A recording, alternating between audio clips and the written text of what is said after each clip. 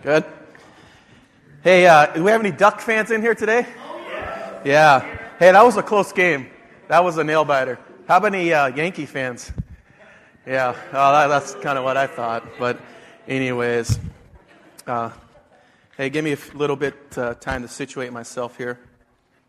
Hey, I just want to tell you guys, this is my first time up here, so I might get a little nervous or whatnot. So, thank you. If I get a cough, excuse me, sometimes I start having this hellacious cough. It just goes crazy. Hey, let's pray it up, and then we'll get into the Word. Hey, Lord, we just pray that we would not center on who's up here preaching, but we would rather center on you, that we would build ourselves around you, Lord, that we would come to you to be built up. Lord, we ask that your Holy Spirit would come today, build up the body. We pray this in your name. Amen. If you guys have a Bible, please turn to Ephesians 4 to me, starting at verse 11.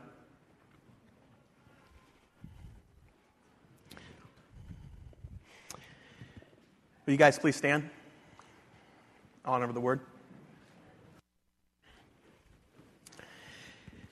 And he gave the apostles, the prophets, the evangelists, the pastors, and teachers to equip the saints for the work of the ministry, for building up the body of Christ, until we all attain to the unity of the faith and of the knowledge of the Son of God, to mature manhood, to the measure of the stature of the fullness of Christ.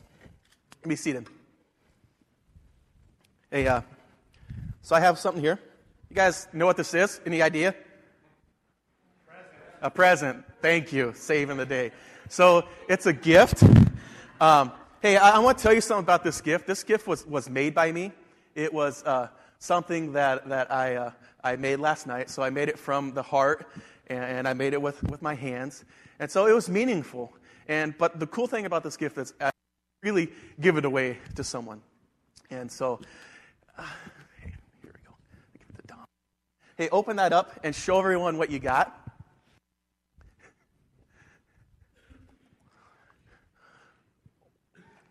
Wow, look at that. A VeggieTales coloring page. That is such an amazing gift. Okay? Let's be honest. Let's be honest here. If we really received a gift like that, we'd kind of be like, are you kidding me?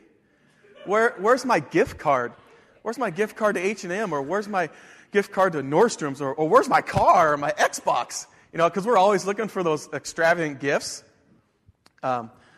But sometimes that's how we look at Christ's gifts. So if we look at, and he gave the apostles, prophets, evangelists, and the pastors and teachers. We look at those gifts where he says he gave them, and we have a hard time accepting those gifts. So Christ gives these gifts of those things to the church. And sometimes we want to pick and choose at those gifts. So, for example, we might go, man, I really don't like the way that guy preaches up there. I just can't stand him. So I'm not going to go that Sunday because I know he's there. Well, I mean, let's get real with ourselves. It's not about us. It's about Christ. Or we might be like, I just don't like that one leader. I just don't like the way he acts or whatever. You know, hey, we got to kind of get over that sometimes and be behind of who God is bringing into this body. Okay? Verse 12 says, to equip the saints for the work of the ministry, for building up the body of Christ. I also want to go to Acts 20. You don't have to turn there. If you want to, you can write it down. I'm just going to read it. Pay care. The Holy Spirit has made you overseers to care for the church of God, which he obtained with his own.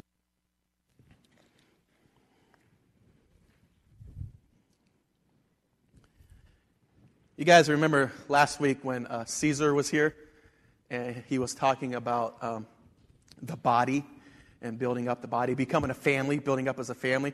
Well, you know, the cool kind of thing about where he was last week was when we were discussing, to be honest, when I would be able to come up here, we picked this date. We didn't know that Caesar was going to be before me or what he was going to kind of talk about. But it's interesting to see that before, or last week when he came up here, he was talking about the body and family. And then here this week I get to talk on Ephesians 4 about the body and building the body up. And so it's kind of cool where Soma's going to come in underneath us, build us up, and strengthen us. Can you imagine, since this sermon's kind of titled Bodybuilding, you know, for those fitness buffs in here, you know, if you like continually work out one arm, it's just going to get bigger and bigger and bigger. And this arm's going to be like this. And pretty soon you're going to be walking around. You know, things like that. You might take a sip of coffee at Starbucks and go, oh, where'd it go? Sorry, you know. But, and honestly, we don't want that in the body. We don't want one piece of our body just puffed up. We want it all evened out. So we're working together in unity. We're striving towards the goal of being, striving to be that body of building up for everyone. But there is a price for working out sometimes. Sometimes we get sore. You know, if you're working out a lot, you're getting sore. You're on that last leg, like, oh, I can't do it. But you're like, I'm going to finish it. I'm going to finish it. And you finish it because you know the goal in the end is to restore yourself, to feel better. And I think that's what God's saying here, is to come build the body up. Verse 13, until we all attain to the unity of the faith and the knowledge of the Son of God, to mature manhood, to the measure of the stature of the fullness of Christ. I come up with three things out of verse 13. Who Christ is. Do we understand what He did? And do we desire to be like Him? Do we understand that He's a Son of God, sent by God, freely given to us, but with a price? Just kind of like, you know, when you work out, there's that paying, that's that striving forward. There's a price for Christ to go to that cross. Do we understand He came, He died to live, so we could live, so eventually when we come to this table, here after a while we could dip the bread in the wine or juice and we could remember what the body is for, how it builds us up. Aspire to be like Him with the gifts He has given us. Do we stretch out and aspire to be like Christ? For instance, you guys seen the movie Rudy? Okay. So there's a part in the movie where Rudy, he's walking through Notre Dame Stadium. At that time, that was the place to play football. Nowadays, kind of, you know. But he walks on stage, and he's in the end. He's looking at Dame.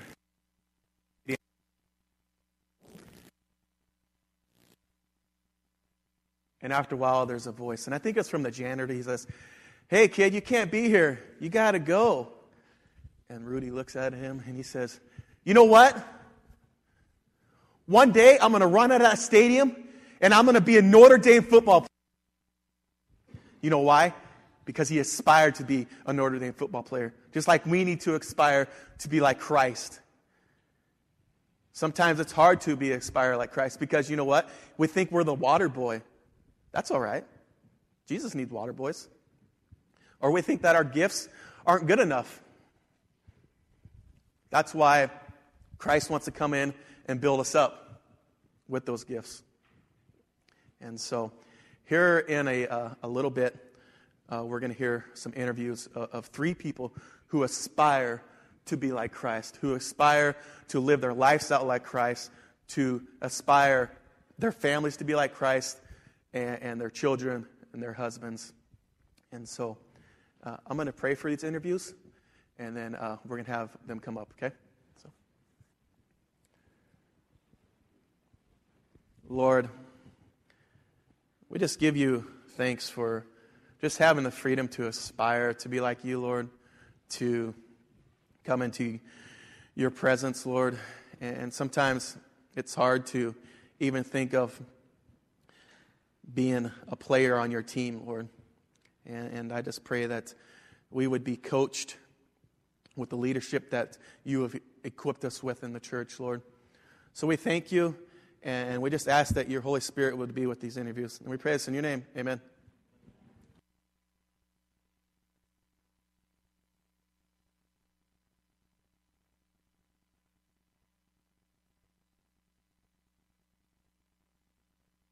Are you saying that, one, your gifting is to serve children, serve people, and but now you're kind of saying how you've grown in that, God's used the context of where, so who you are in your gifting, and now where you're at in your context has also helped grow that gifting? Is that what you're saying? I think so.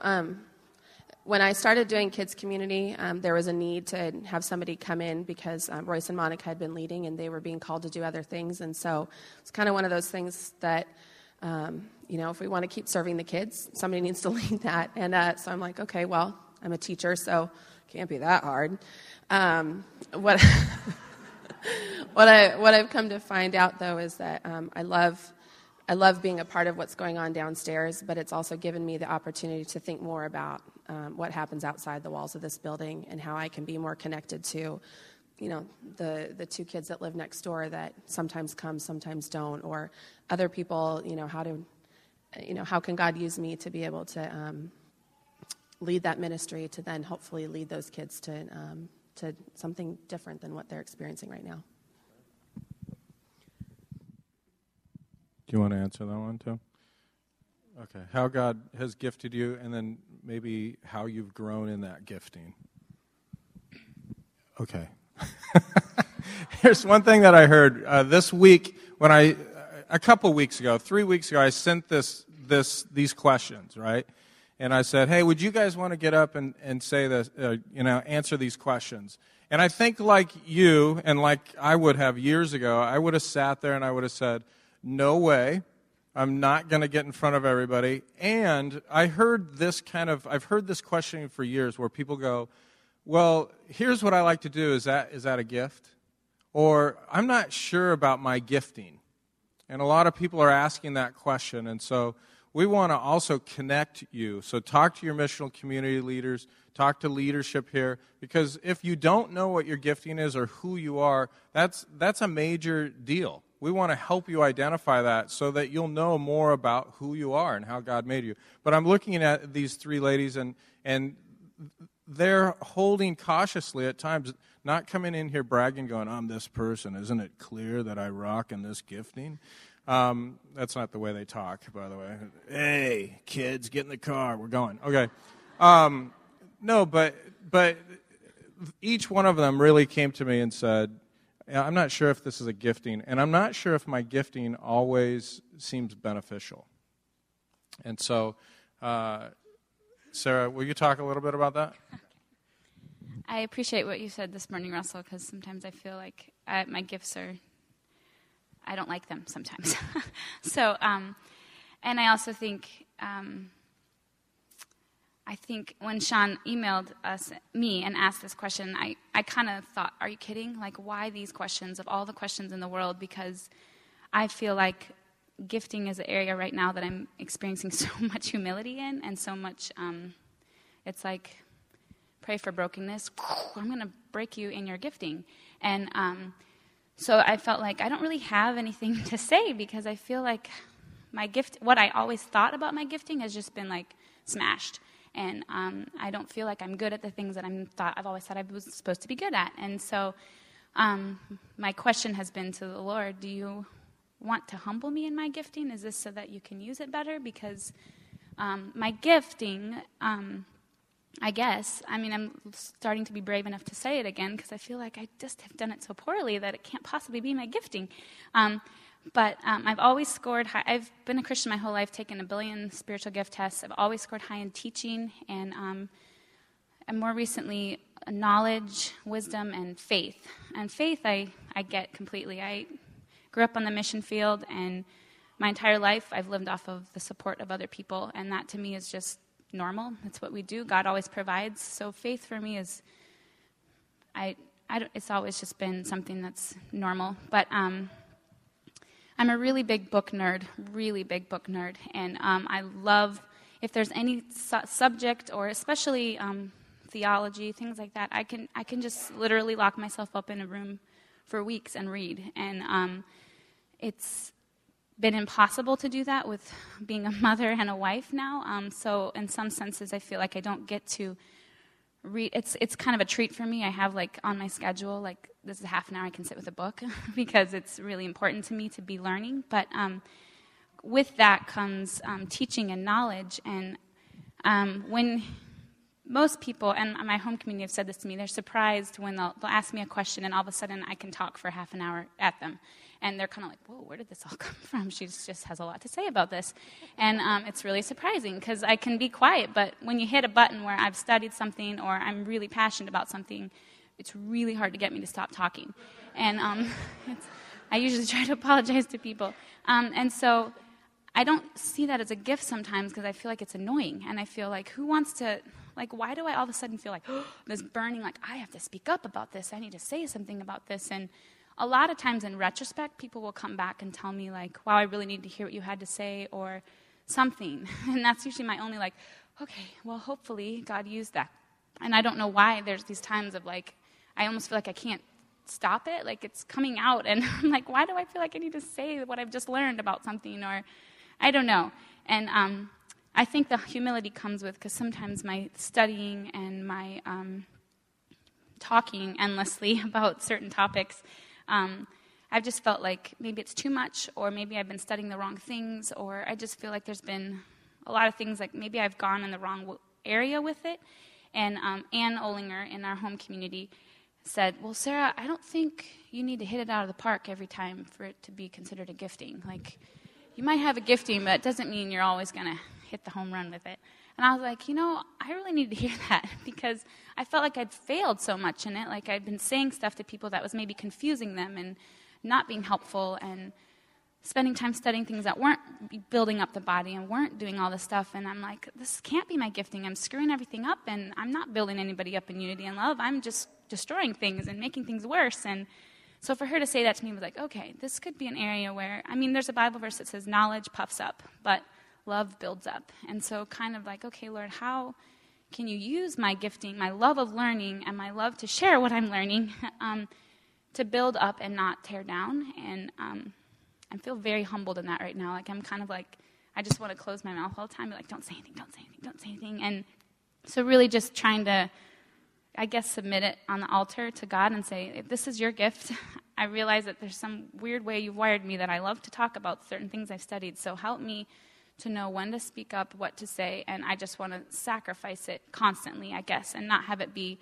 well, I learned this, and I want you to know this because I think I'm pretty cool that I know this. But this is genuinely something that I feel like God wants me to share right now, and not being afraid to share. I think I've been afraid to share for a couple years now, just been like, don't say anything. And I think God's trying to, with my home community, it's been super supportive, like, Sarah, it's okay, you can say these things. They're very supportive of me. So I'm like, okay. So, I told you. Long. That's great. She has an outline in your Sunday. No, I'm just kidding. No. This is exactly what we wanted. Just to be thinking about who and how you're gifted, how God wants to use that. You hear that we all need, I hope this is striking you, we all need to be encouraged in who we are and finding out and being wooed by God to say, God takes great pleasure in the diversity of the gifts and how He made us and how we become one body.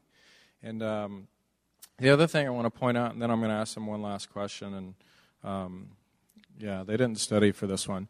This is a left field one. But what I want to say is these three women, the reason I chose them is a lot of times you don't see them, and you don't see their gifting. And I wanted them to be honored, and I want you to be honored if you're one of those servants that is behind the scenes. And there's a lot of servants in here. And we're going to do a volunteer appreciation dinner, and so some of you have invitations because you've served that way, and I want you to show up. I want you to show up and be acknowledged. And so that's a reminder to you there. The other thing is, each one of these women they're wrestling like we all do with who we are. even in role and responsibility. You're hearing their gifting, but before sometimes it feels like they get to exercise that gifting is they're standing behind ministers, people who are bringing the Word of God. And what they're doing for their husbands is supporting them so that we even have the ability for Russell to speak today, or when I speak, or whenever you see one of these guys shows up, they're part of oneness. They're part of a marriage. And then they have children, and they're pouring into their families. And that can't be discounted. That's a ridiculously noble spot that God has for mothers, for wives. And so to embrace that, that's hard in this society sometimes. And so there's a conflict sometimes between how we live as families, as mothers, as wives, and how do we minister. And so men, when you see the ladies in the body, that you would realize all that they are contributing and doing, because sometimes you see a lot of men. And I also strategically picked them because I want you to hear the female voice. I want you to know that there's equality in the ministry, and that God loves the ladies, that He created them. Yeah, okay, come on. You made God weird. Everybody's like, what? Not God loves the ladies. God loves the ladies. God made them. And they deserve to be honored. And so I just want us men to step up and do a great job, because women are the unsung heroes, and I'm convinced that they're tougher than men. Anyway, love these women, and okay, maybe they're equally as tough. Actually, I'm going to release you guys for time's sake. We're going to have Royce wrap this up, and then we're going to worship some more. I think that'd be cool. So will you give them a round of applause?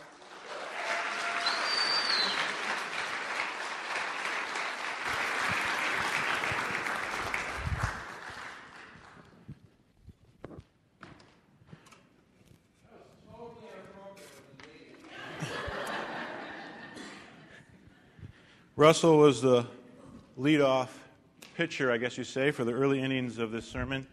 And I'm the relief pitcher. Yes, we measure our sermons by innings, which should concern you. Sean began asking these three questions of the ladies up there. Actually, he asked two. I'm going to ask the third one for you, okay? And they're questions that are valid for all of us. If you're sitting in a seat here today, regardless of whether this is your first time or you've been here since the beginning of Red Sea, these questions are valid for everybody. Those are, first of all, how has God gifted you? If you name the name of Christ, God has gifted you in probably more than one way. And finding that out, as they've already said, is very important for us. How have you grown in your gifting? Gifting isn't just something like a package, like a VeggieTales drawing that we hang onto the wall, okay? It is something that's a tool that we use. It's an empowerment. It's an ability that God gives us that's meant to be honed. Just like sports skills and preaching skills and music skills aren't just meant once you get the gifting, you just let it go. It's meant to be grown and improved on and used and expanded on. So that's the gifting that God empowers us with, is meant to do the same thing. Also, the question he didn't get to is, how has God used you to build Red Sea? God does not give gifting to people simply so they can go off and do their own thing. There's no Lone Ranger Christians. We are in this body together. This Ephesians 4 passage is how we function as a church. How are we gifted as people in the church, and how are we using those giftings to building up the body of Christ, which is another term for the church. And Russell focused on Ephesians 4, 11 and 12. That says that he, which is Jesus, gave the apostles, the prophets, the evangelists, the pastors or shepherds and teachers to equip the saints for the work of the ministry, for building up of the body of Christ. And this is a very simple principle, straightforward, is that God has given leaders to the church, and one of, not the only, but one of the primary functions of leaders to the church is to equip the people who are part of the church to function well in ministry. The word equipped simply means to restore to health, to give the skills and tools so they can function as God designed them to function. And ministry, we make this some religious word. Ministry is, what do you do for I'm in the ministry, like it's some special place. Ministry is simply the word service. That's all it is service. And so he has equipped the saints, those who are in Christ, to do service, to serve the kingdom, to serve in the kingdom and to serve Christ in the kingdom. And the entire church is supposed to be engaged in that spiritual labor, reaping the spiritual benefits from that and experiencing the fruit of that labor. In this passage, Paul, I'm going to continue the passage, and we're going to look at not just verses 11 and 12, but we're going to look very quickly at 13, 14, 15, and 16. Okay? It's not going to take that long, but let's just work through these, because what he says is, I want you guys to, if you have your Bibles, you can turn to Ephesians 4:11, and it's also going to be up here on the screen if you just want to pay attention to the screen. What he's saying here is that, you know what, this is the principle. Christ gives leaders to the church to equip the people in the church to do the service, to do the work of the ministry. And then he goes on to describe the purpose or the results of that leadership and that people being God's gospel community on mission.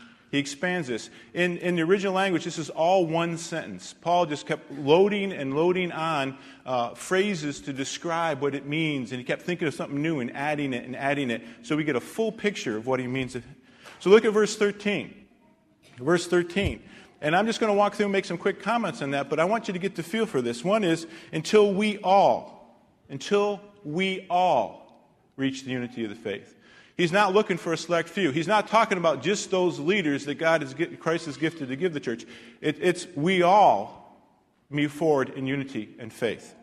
He says, attain to the unity of the faith and the knowledge of the Son of God. This isn't simply intellectual knowledge, book knowledge, though that obviously the Bible has historical facts, it has propositional truth, there's things to learn.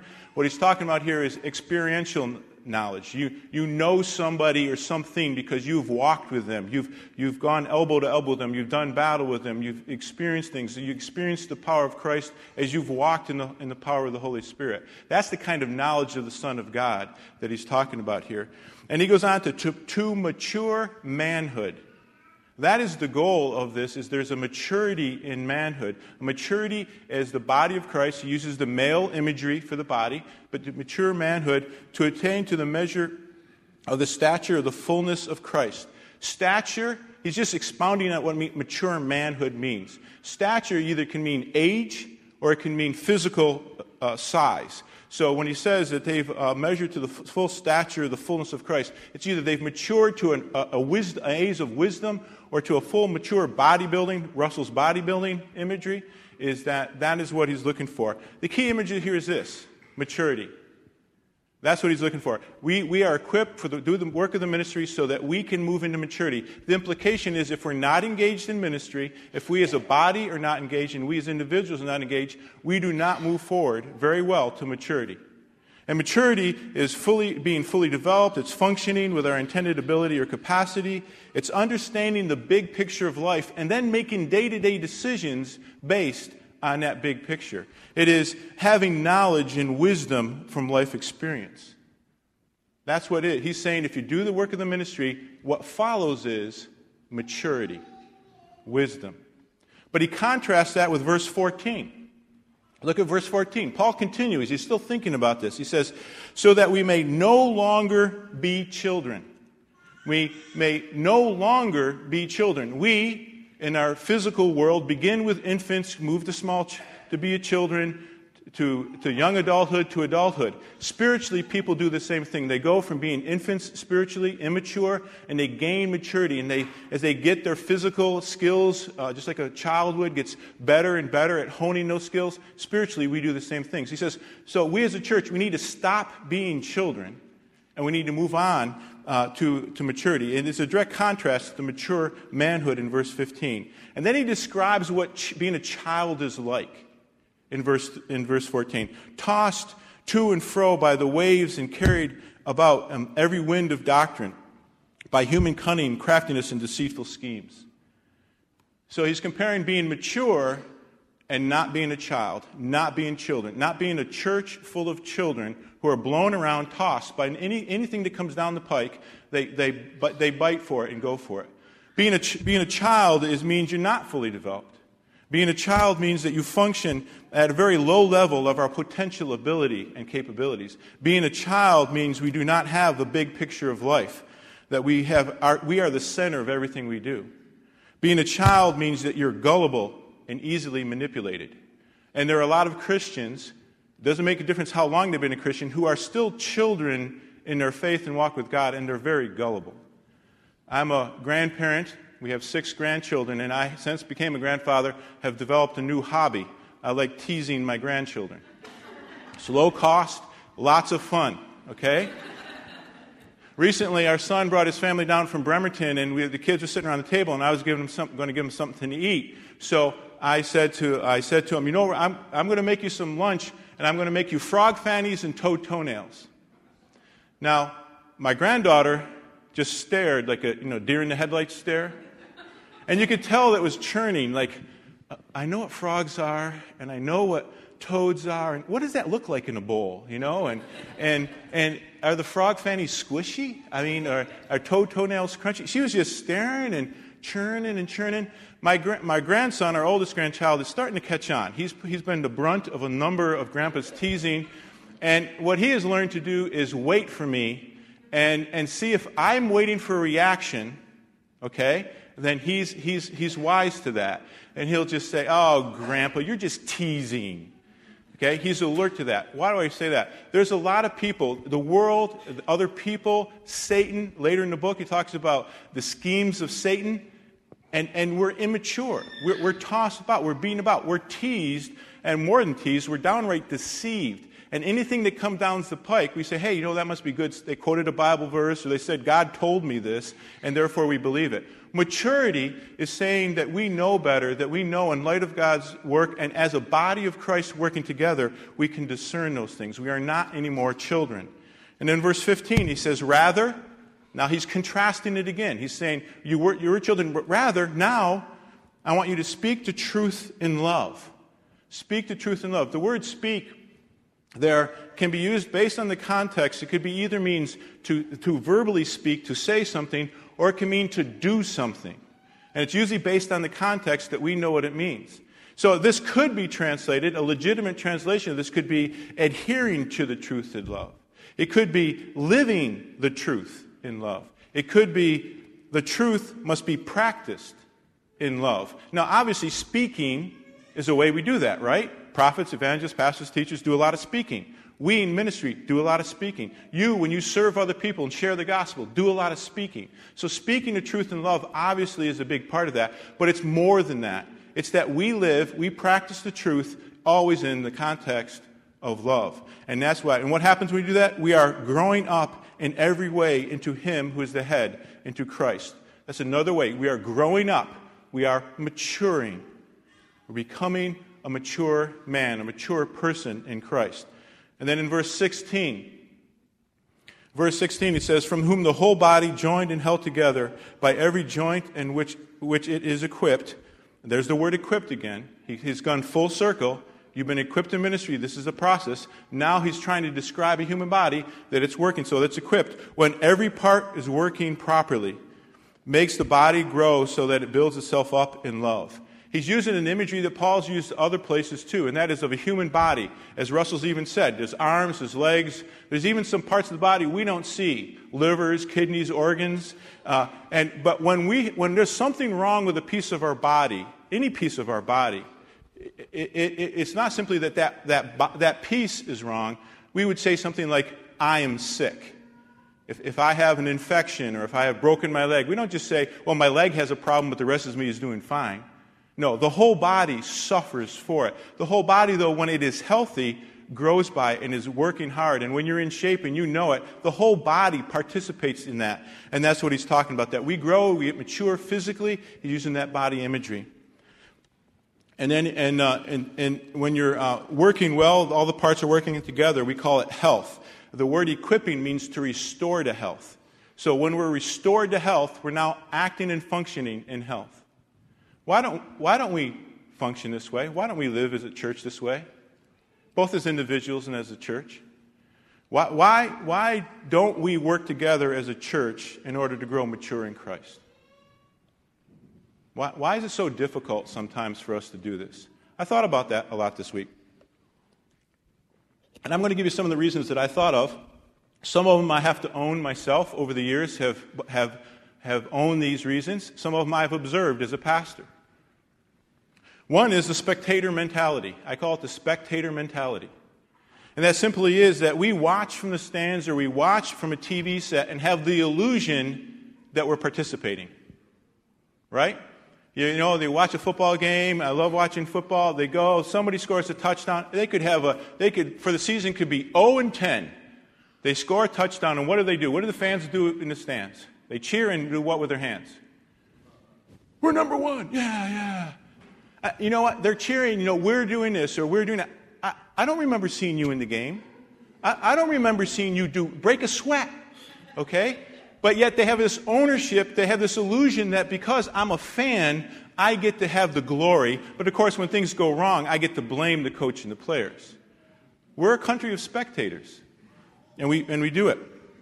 There is a famous quote that says, a football game is 22 players on a field in desperate need of rest and 100,000 people in the stands in desperate need of exercise.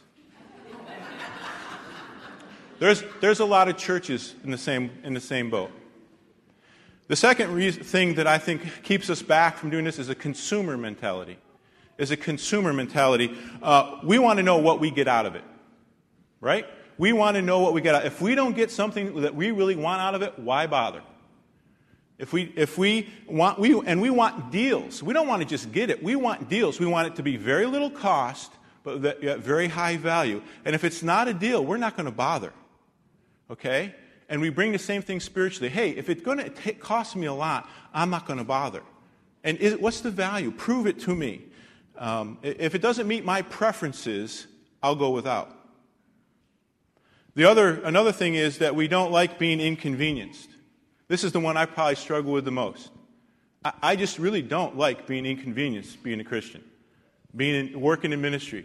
Doing things, walking with Christ is very inconvenient at times. But we're too busy working things, doing what we want to prefer to do. We sometimes just say, I can't be involved. I got all these other things to do. I can't really commit and work through those issues in my life with Christ because it's just inconvenient to do so.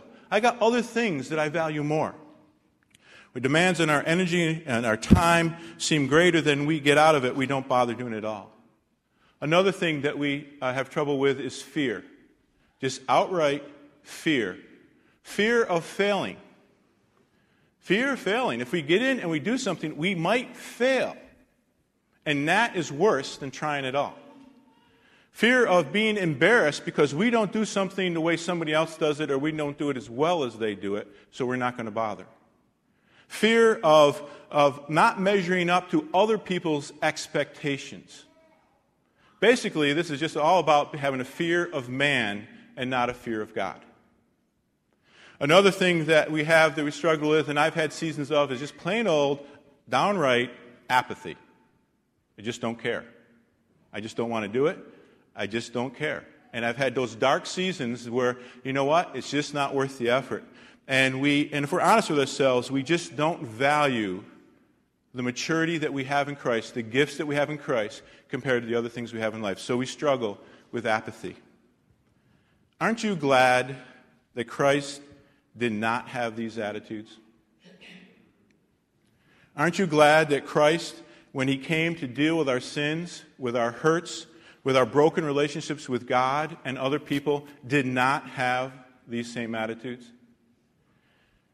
Aren't you glad that Jesus was not just a spectator, rooting us on from a distance, but instead, Jesus took the human form and became one of us. He lived the life that we should live, and he died the death that we deserve.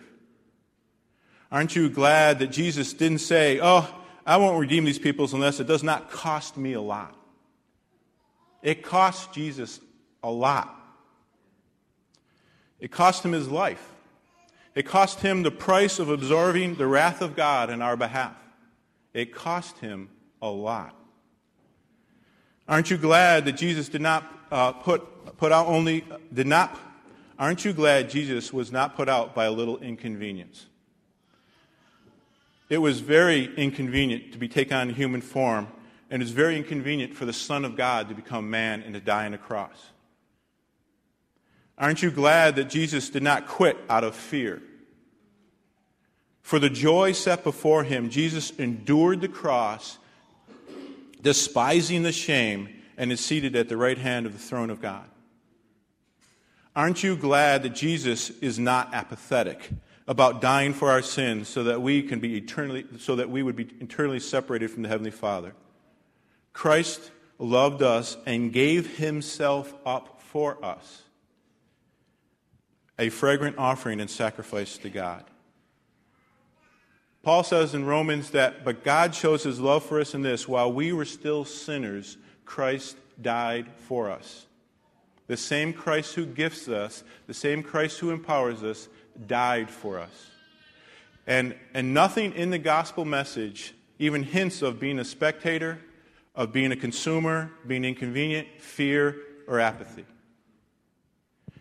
And the gospel of Jesus Christ not only saves us from our sin, but it also is a thing that changes our lives. It also things that empowers us to do the work of service. The gospel message itself includes and is very crucial that we get that he died for our sins so that we can be reconciled to God. But that is not the entire gospel message that we are to proclaim to people, or that we are to believe, or to preach to ourselves.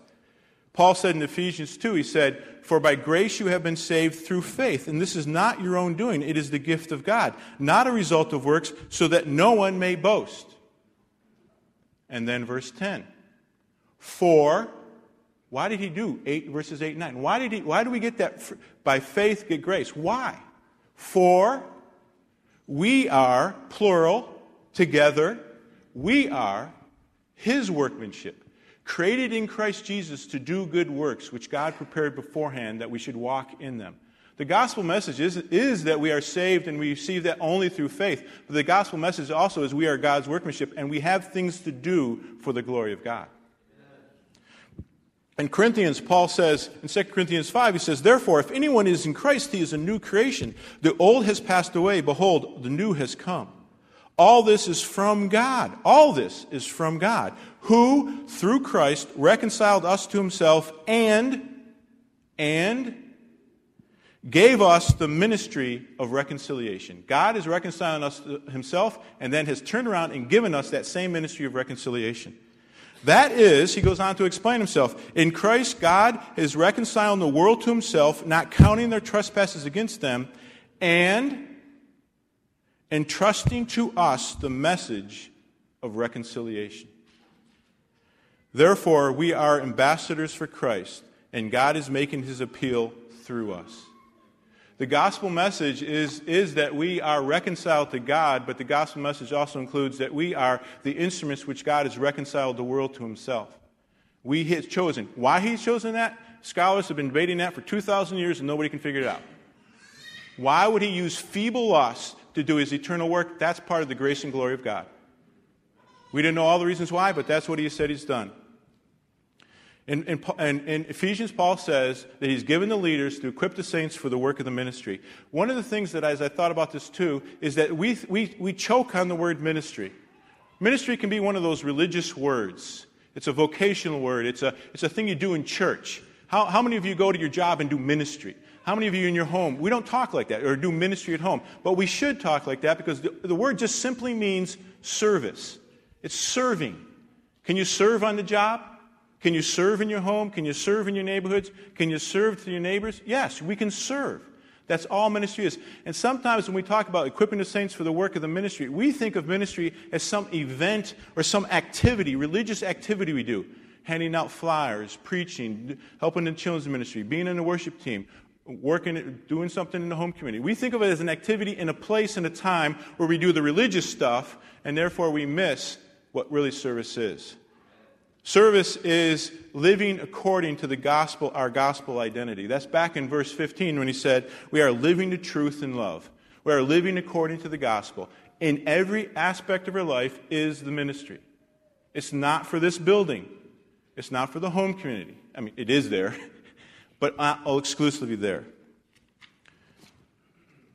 The gospel message is that we believe that God is himself is come to rescue and renew all creation, including ourselves, including our families, including Red Sea, including St. John's, including Portland.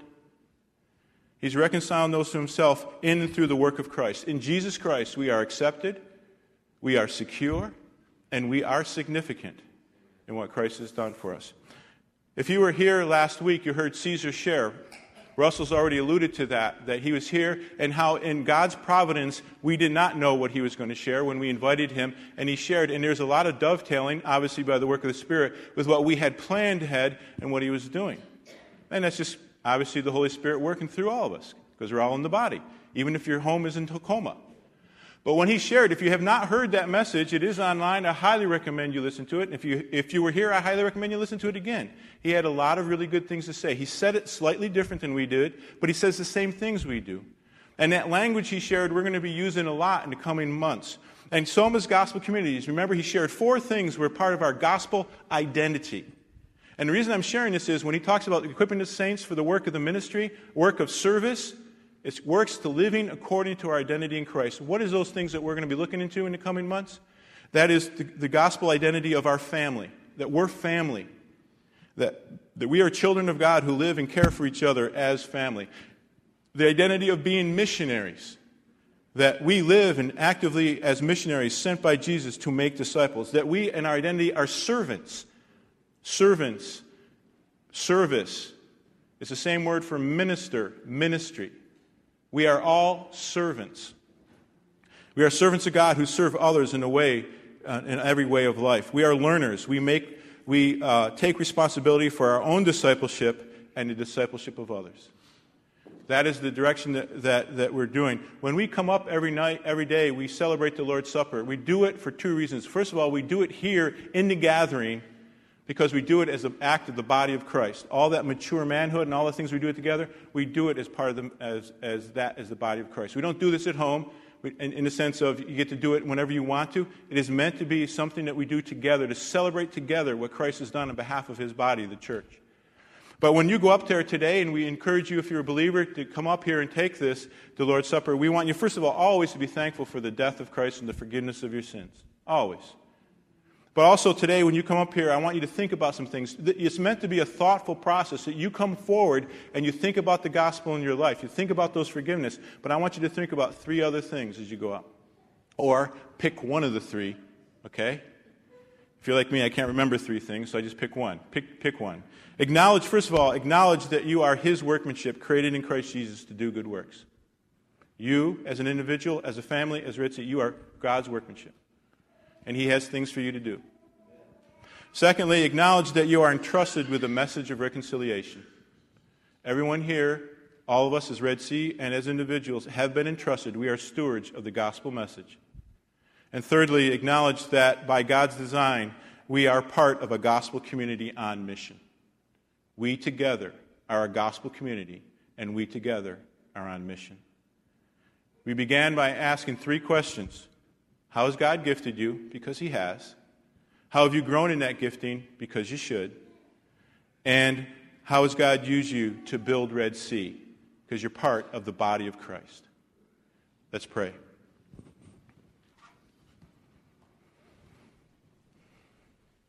Our Heavenly Father, we thank you so much for your being proactive.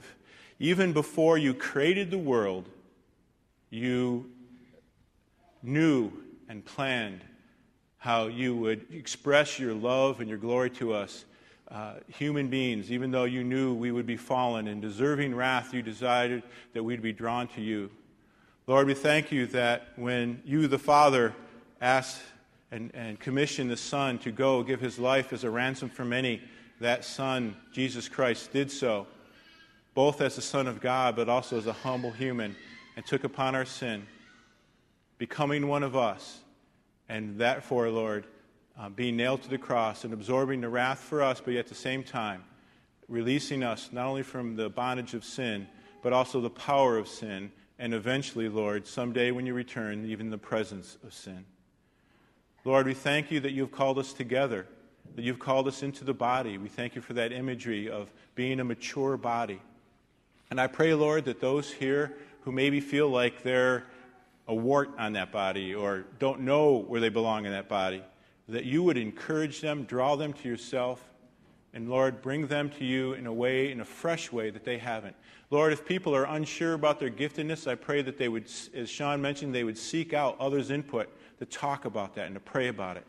and to expect you to use them. I pray, Lord, that you would ask those who are aware of their giftedness how to hone that gift and how to encourage it, how to humble themselves so that you would empower them even more than you have before. Lord, I pray also for Red Sea, that we would be a people, a gospel community on mission, a people on fire with joy and appreciation because of all that Christ has done, and that we cannot be contained with sharing the gospel message of reconciliation to our families, to the world around us.